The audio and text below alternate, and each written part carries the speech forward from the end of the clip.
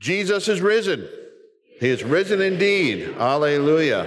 What a joyous morning for us to gather and to celebrate the installation of your new pastor.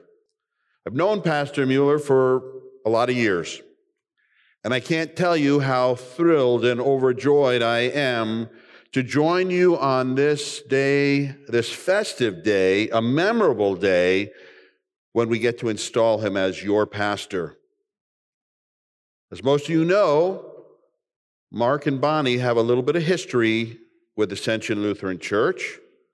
I believe this is the very sanctuary where you and Bonnie came before the Lord and joined your lives together with marriage vows. It's also the place where they entrusted Bonnie's mom, dear Janet, to the loving arms of Jesus. There are memories that are filled with laughter and with tears. And they are past, but the future holds new memories, hopefully with more laughter than with tears, as you grow together in serving Jesus in this place. I've been district president now for 13 years, and I've been trying to get Mark Mueller into the Florida-Georgia district for about the last 7. And I feel like I can sing the Nunc Dimittis now. Lord, now lettest thou thy servant depart in peace. It has finally happened. The lessons selected for this service have great significance. They were chosen by your new pastor, and I suspect that they have special significance and meaning to him. And I want to take just a thought from each of these 3 lessons to remind you of God's calling, not just on you, Pastor Mark, but also on the ministry that you will share with the people at Ascension Lutheran Church. In just a few weeks, the Florida-Georgia district will come together to celebrate its convention in St. Augustine, Florida, where our guiding theme will be a future fixed on Jesus. And I want you to know this morning that your future begins right now, and it is indeed fixed on Jesus. While all of us would have preferred that this process would have taken place a lot quicker, I want you to know that God's timing is perfect. And he's always had a plan as he's prepared both pastor and people for the culmination of this moment in time in the life of this pastor and this people. God has a plan. He reminds us again this morning, I know the plans I have for you, plans to prosper you, not to harm you, plans with hope and a future. Some may feel that Ascension's best days are behind her, but the truth is today we can rejoice because by God's grace, the best days are still ahead. God has so much ministry for you to do in this community. So let me share a few thoughts this morning from the scriptures chosen for this service. I think they become especially important in these next weeks and months as pastor and people form this strong bond of friendship as you build relationship. A friendship is an investment of time and energy on the part of both the pastor and the people, which will have huge dividends that will pay off as you look to the future and as you grow together. So my words are directed to you, Pastor Mark, but they're also directed to the whole congregation. Look around you this morning. Look at who has gathered here. You are God's sent people. You are sent ones. In Isaiah 6, we have this vision of his call. Whenever a pastor is called and installed, there is a holy anxiety that is naturally attached, both on the part of the people of God and on the part of the pastor and his family. It's a new day. It's a little anxious, right? Moving to a new community, finding a new home, adapting to a new culture and a new congregation can be somewhat overwhelming. Congregation, let me encourage you this morning. Be sensitive to this change that is taking place, this transition in the family of Pastor Mark. Be sensitive to that, remembering that love covers over a multitude of sins, if you let it. So help your pastor adjust. Help him make the connections he needs to make in this community. Many of you have lived in this community for many, many years. You know people, so help him to get to know people. Help him to adjust. Help him to get to know those movers and shakers in Castleberry and the surrounding community. Help him as he begins to prioritize his ministry goals, and do what you can to support both Pastor Mark and his family. Pastor Mark, this is also an anxious time for the congregation. They've been at this call stuff for quite a few years, more than any of us would like to think. We tried, we did our best, but it was all part of God's plan, preparing both pastor and people for this marriage of sorts, coming together. So be sensitive to the needs of this congregation. Get to know them. Love them, even the ones who are difficult, and you know who you are. And work with them for the sake of the ministry here. This is a loving congregation who is really ready for a leader to come and take them forward. So be that leader. Shepherd and pastor them for the sake of God's kingdom. Now, Isaiah felt underqualified with a true sense of humility, maybe sort of like you could be feeling today. But remember this, Mark, God chose you to be a shepherd in this place. You were chosen. And congregation, remember that God chose to send this man to you for your benefit. He is here by God's calling through the congregation, but he is here no less by God's will. God has ordained this time for you to be together. He's not here by chance, but by God's gracious ordaining and timing. And together, you have all responded to the call. Now, there is a great sending. God sends people to this ministry to enable it to proclaim the gospel in more significant ways in the surrounding community. Pastor, you've been sent here to lead these people by proclaiming the gospel and building them up and sending them out into the surrounding community with the good news of our risen Savior, Jesus. We celebrate that. He is risen. He is risen indeed. Alleluia. Help them develop those skills so that together you can answer as Isaiah did, "Here am I, send me." Please, Lord, send me into this community where there is hopelessness and despair and fear. That's the world we live in. That's the world we get to bring the light of Jesus to. And together, pastor and people, you're being sent to Castleberry and the surrounding communities with the hope of the resurrected Jesus. You are sent ones.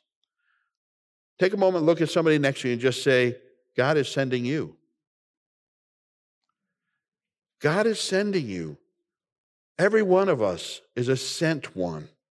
Not to belabor this, but when I was a child and I'd find a penny on the ground, now this is going back a lot of years, I'd pick it up and I'd put it in my pocket. It didn't really matter what shape the penny was in, it still had value, especially as a small child. Especially back in that day. But now we're living at a time when a penny doesn't seem to hold much esteem for many people. But let me give you this added value of a penny. In fact, let me encourage you to carry a penny in your pocket. When you look at a penny, whether it's dirty brown from age and use or shiny and brand new, they all say the same thing on the back. Do you know what it says? 1 cent. 1 cent. Now, I want to challenge you in this way. I want you to put a penny in your pocket, and every time you look at that, remember that you are 1 cent by God into the world. That's the value. You are sent by God to proclaim the name of Jesus Christ, to bring his love and forgiveness to a world that desperately needs that. So from Isaiah 6, remember, you are sent. You are sent. From Ephesians 6, as you are sent in the name of Jesus, you go in his power with his protection and his promise. The Apostle Paul here in Ephesians 6 describes the armor of God. This suit of armor isn't just for the pastor, although he may feel like at times he needs that, but it's for all of you. Every one of you is suited with the armor of God. Those who walk side by side with your new pastor to connect people to Jesus. And what I really want you to see here is, as Paul describes this suit of armor, the only thing that is not covered is his back. The only thing not covered is his back. Two things to remember here. First, God's promise is always to cover your back. But if you turn on him, you will be exposed and susceptible to the attacks of the evil one. The same is true with each other, by the way. As you stand together, pastor and people, congregation, side by side, God promises that he will have your back, but the devil will have less opportunity to attack your ministry if you're standing together with God at your back. So Paul says, to that end, keep alert with all perseverance, making supplication for all the saints and also for me, that words may be given to me in opening my mouth boldly to proclaim the mystery of the gospel, for which I am an ambassador in chains, that I may declare it boldly as I ought to speak. Boldly stand together in the power of God's Spirit. You know, I learned a long time ago in this office that the only difference between the word unite and untie is where the I is. Think about that. I know it's Saturday morning, it's a little challenging, but unite, untie. Today, each one of you, pastor and people, are the I. And you'll determine individually, will I be the I who unites the congregation? Or will I be the I who unties the congregation? Because it only takes one. And the easiest way for you to remember this, how to unite your ministry, is simply to spell the word. It is you and I before the cross of Jesus eternally. United, you can stand and do incredible things in the name of Jesus by the power of his Spirit. When we stand together at the foot of the cross in the power of the Spirit, clothed in that armor, trusting him to have our back, you will do amazing things. And I pray that God will grant you all this power and unity as you work together for his kingdom. You're sent in his power. From the gospel lesson, Jesus is teaching his disciples here about trust. And trust will be a key component in this new relationship between pastor and people. The scriptures show us that Peter was a professional fisherman. It's what he did for a living for many years before he met Jesus. And he felt like he knew a thing or two about fishing, and at least he thought he did.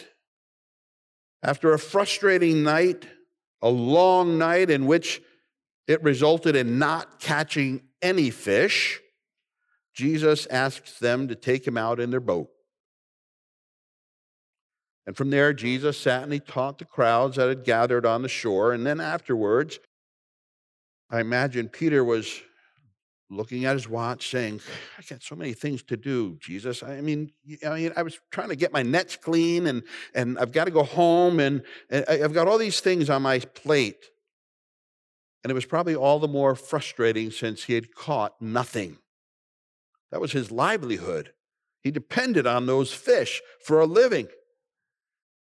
And when Jesus finished speaking, he directed Peter to go out deeper into the waters. And Peter, being Peter, began to protest, even though he had heard Jesus speak. And he says, but at your word, I'll let down the nets. Can't you just hear Peter saying, yeah, right, this is going to happen? He was no doubt muttering under his breath about this guy who knew absolutely nothing about fishing. But Peter was going to humor the teacher. So Luke says, when they had done this, they enclosed a large number of fish, and their nets were breaking. And they signaled to their partners in the other boat to come and help them. And they came and filled both the boats so that they began to sink. That wasn't supposed to happen during the day. Fishing was best at night. Brothers and sisters, here's the point. We have a God of abundance, and he wants to bless your ministry at Ascension Lutheran Church to be a blessing to this community. And like Peter, who couldn't draw the fish in by himself, it's a partnership. It will take pastor and people working together, trusting Jesus to do the impossible. When these disciples trusted Jesus, it changed their lives. It wasn't always easy, and it didn't necessarily always go smoothly. But my friends, Jesus doesn't call us to the easy way. He calls us to his ways. And this is where trust enters in. Trust the plan that Jesus has for your ministry together. Trust the partnership that Jesus himself is forming among you. People of Ascension Lutheran Church, God has sent Pastor Mueller to you to partner with you in proclaiming Jesus to this community. He's not here to do it for you. He's here to equip the saints, to enable you to better proclaim your faith to the world. Know that God has called him to work with you to connect people to Jesus in this community because you are sent ones. And Pastor Mueller, remember that God has called you to lead his people, to learn and to grow as they live out their faith in Jesus Christ for the sake of this larger community. Oh, it would be nice if we could just confine the walls and seal the doors and stay here and praise Jesus all day long, but that's not what he called us to do. He placed us in the world to reach the world with his love and his forgiveness. So show them Jesus and show them his love. Build trust as you serve him and as you serve his people in love, and help them grow in their own discipleship as servants of the King. Together you are sent in power, trusting the one who has sent you. He's the one who again says, listen, I know the plans I have for you, plans to prosper you, not to harm you, plans with hope and a future. And that future begins today as you stand together in this new partnership, trusting Jesus he sends you out in his power to share the love of Jesus with the world. Pastor and people walking together will give this ministry at Ascension Lutheran Church a new life, and it will shine the light of Jesus to the surrounding community. So we welcome you, Pastor Mark and Bonnie. You are a rich blessing here, and God will richly bless your ministry here as you work together for his sake. May God grant it for the sake of Jesus. Amen.